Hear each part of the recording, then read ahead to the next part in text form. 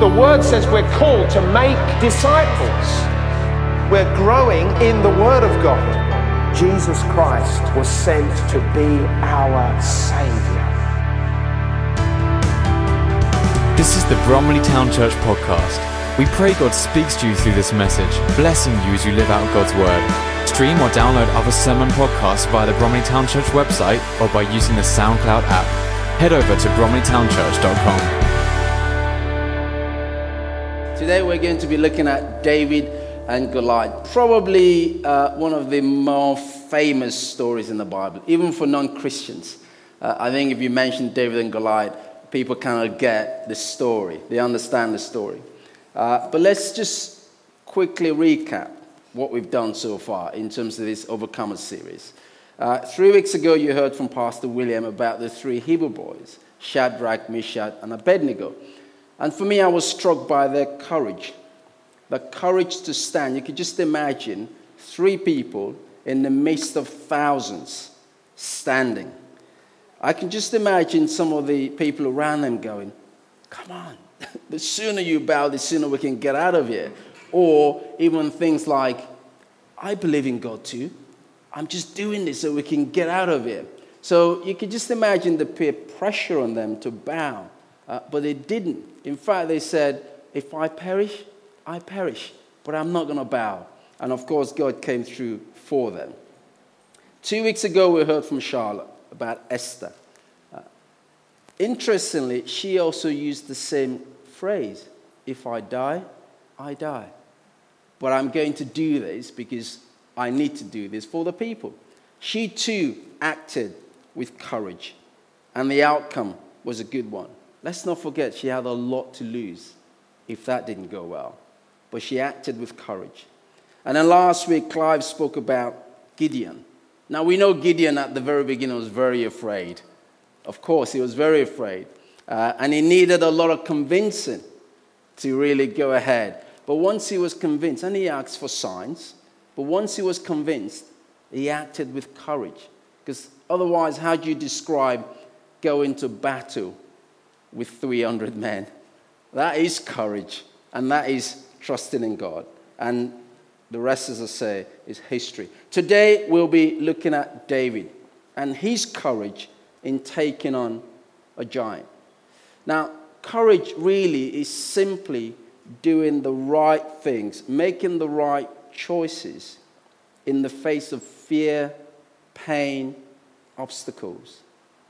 The truth is, we can all be courageous. We can all be courageous. Let's just pray. Father, we thank you.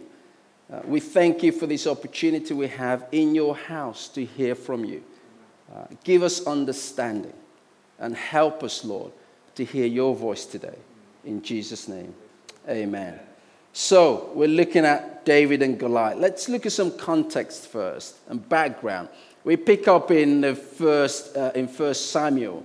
Now, at this time, the Israelites and the Philistines were at war, okay, amongst themselves. Now, before that, though, if you remember, the children of Israel wanted a king. They said to Samuel, who was the prophet, we want a king because we want to be like everyone else. All the people around us have kings. We don't. We want one. Now, at the time, they'd been led by judges and prophets who would hear from God and administer justice. But they didn't want that. They wanted to be like everybody else. And so God, disappointed, not happy, but God gave them what they wanted. And that was a king. And they had Saul. Now, Saul, if you remember, was tall and handsome. Let's just say to the natural eye, he looked like the guy that should be the leader. Okay? And he was made the leader. But the thing is, Saul wasn't very good at following God's instructions. And ultimately, God rejected Saul and decided to anoint someone else as king. Now, I find interesting that although God rejected Saul, he didn't stop becoming king for some time. He still remained king.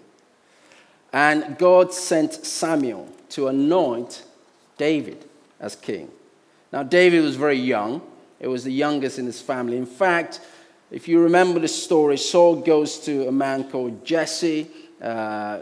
Jesse brings out all his sons. God says, no, none of these ones.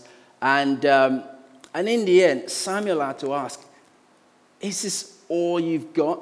So even Jesse didn't really think about David as a possibility. Saul had to ask him, is there no one else? And then he kind of said, yeah, there's another one. He's out in the field somewhere. And they brought him, and that was the one that was anointed as king. Now, around this time, as I said, there was war between the Philistines and the Israelites. Let's read what it says in the book of 1 Samuel 17, verse 3. It simply says that the Philistines and Israelis, or Israelites, faced each other on opposite hills with a valley between them. You could just imagine the standoff. You know, we're there, you're there, right, who's going to make the first move? Now, the Philistines had a champion by the name of Goliath, huge guy. Now, some texts say he was 9'6". You know, I can't imagine if someone here 9'6", you constantly have to be like that. 9'6", that looks huge. Now, some texts say he was only 6'6". But either way, I think in the context of the story, he was huge because that's why the Israelites were afraid. He was massive. Now, he made a proposition, you know, let's not waste lives. Why don't you just pick one person from your side? I'm the one from my side. Let's face off. If we win, you become our servants. If you win, we become your servants. That way we can save lives, right? Not that he was thinking like that, but you could just imagine. Now, around this same time, David has managed to secure himself a gig in the king's palace, playing the harp, okay? Because he'd been recommended to the king, and the king had brought him in. So David would go in there playing the harp every time Saul was tormented by this evil spirit. The interesting thing is, David has already been anointed as king. You have to bear that in mind. But here is David playing the harp to the king. Now, one day, David's father sends him to the battlefront. And he sends him with grain, with bread for his brothers, and cheese for his captain. It reminds me of when I was growing up in primary school in Nigeria. My parents used to send me with stuff to the teachers. I could never understand why. I mean, the teachers were not necessarily who I would want to give presents to at that time. But anyway, so David turns up at the battlefront with the bread, the grain, and the cheese, hands it over to the guy keeping the supplies, runs over to the battlefront to see his brothers, to find out what's going on. Now, whilst he's there, he hears Goliath repeating his threats and his offers. You know, just pick someone to face me, you cowards. Why are you there? Come on. Are you afraid? Now, let's read what the Bible says in 1 Samuel chapter 17, verse 25 to 26. I'm reading from the Living Bible translation. And it says, have you seen the giant? The soldiers were asking. He has insulted the entire army of Israel. And have you heard about the huge reward the king has offered to anyone who kills him? And the king will give him one of his daughters for a wife, and his whole family will be exempted from paying taxes. Wow. It's a huge offer. Now remember, David has been frequenting the king's palace. So you could just imagine he may have seen the king's daughters whilst he's been doing that. And of course, exempting his family from paying taxes. Ooh. David was up for the challenge. Certainly was. And David goes on to convince the king to let him go and face this giant. Now, remember that the offer was, if you lose, you become our servants. So the whole of Israel is putting their future on this very young guy who has the courage to face Goliath. Because They all heard the same thing. But somehow only David sees it very differently. He has the courage to face Goliath. David beats Goliath. That's the main story. And I think there are 3 lessons really we can take from the story.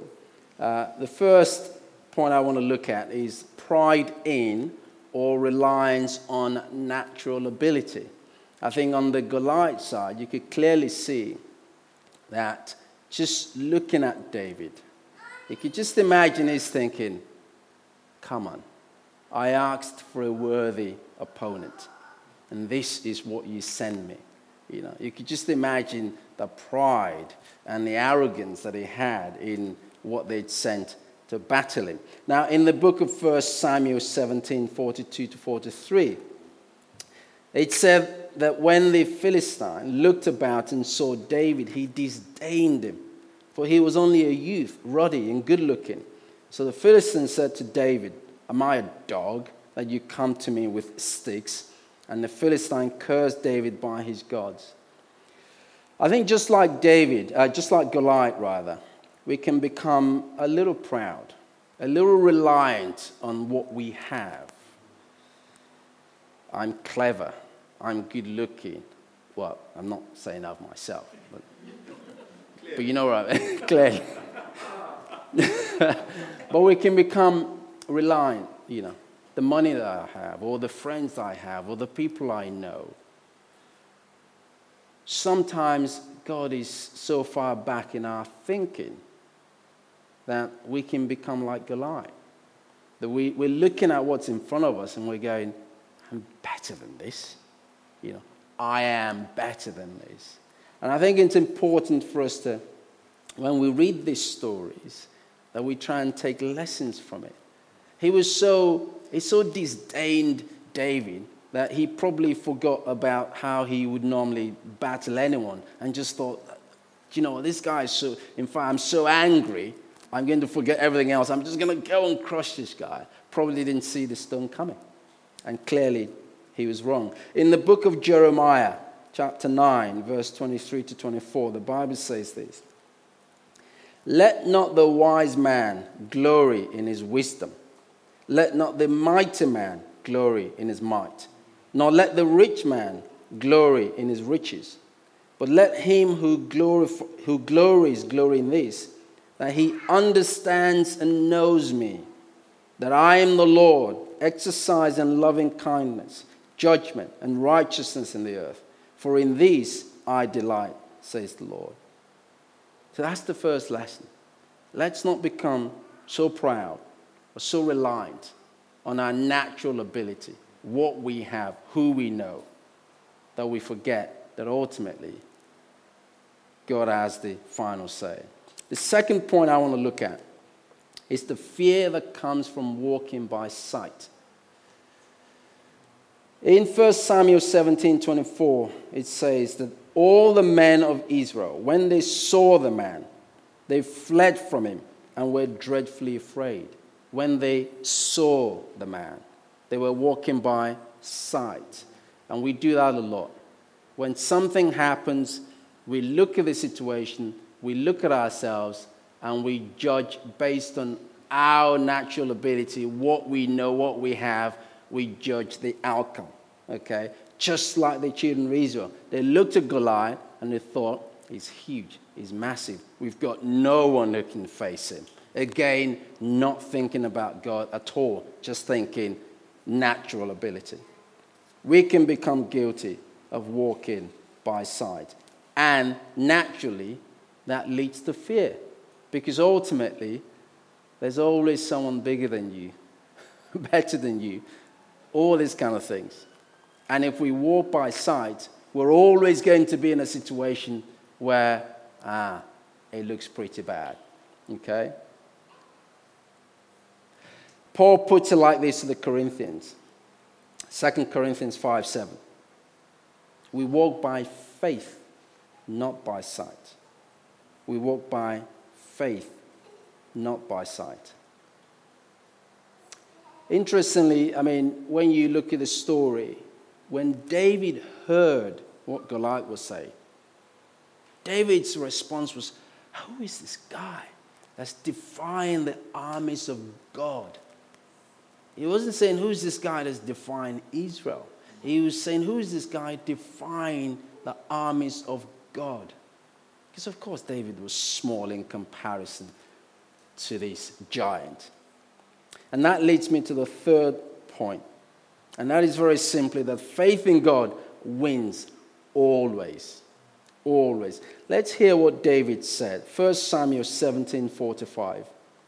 David shouted in reply, "You come to me with a sword and a spear, but I come to you in the name of the Lord of the armies of heaven and of Israel, the very God whom you have defied." His confidence wasn't in his sling and the stones. It was in God. In 1 John chapter 5, verse 5, the Bible says this: "Who is it that overcomes the world?" This is the Overcomers series.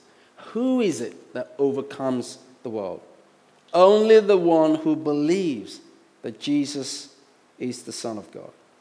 And of course, we have the very familiar scripture in Hebrews 11, verse 6. It says simply, "And without faith, it is impossible to please God, because anyone who comes to him must believe that he exists and that he rewards those who earnestly seek him." You know, recently I had a barbecue in July, and it's a much smaller barbecue than I would normally have because of the whole kind of pandemic situation. But I was looking forward to this barbecue, and but then 2 days before the barbecue, I looked at the weather forecast, and it was black clouds and thunderstorms, I think. Yeah, anyway, rain, black clouds throughout, not just a section of the day, throughout the day. And my heart sank. I was like, I've been looking forward to this barbecue. And then, of course, you think, I've got to cancel it. Who wants to have a barbecue with black clouds and the rain? And because of the pandemic, you had to be outside. You couldn't have that many people inside. My heart sank. For some reason, the thought of Hezekiah came to mind. You know, Hezekiah was ill and he was going to die. God sends the prophet to tell him he's going to die. And then he prays, and then God sends the prophet back to say, you're going to leave. But Hezekiah asked for a sign, for God to shift the shadow one way and then to shift the shadow another way. I don't know why that came to mind at the time. But I suddenly decided, you know what? Now, I'm not going to cancel it. I'm going to pray. It's not going to rain on that day. I'm going to pray. Now, sometimes we think that God is dealing with so many big issues that we don't really want to trouble him with the kind of little issues. But that's not true. God said, ask, bring everything. And in this particular case, I took it to God. And now, pray for the weather to change in England. You know. Well, you know how it is. But I was determined. So I was praying. Friday came, checked the weather.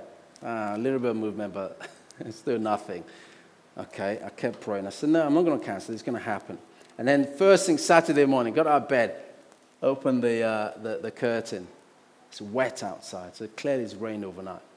But I was convinced that it wouldn't rain. I didn't just ask that it didn't rain.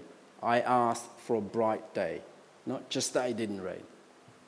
Well, to cut the story short, it didn't rain that day on Saturday. It was bright. The barbecue went okay. And I remember, I think about 10:30 at night, I stepped outside and I just looked up to the heavens.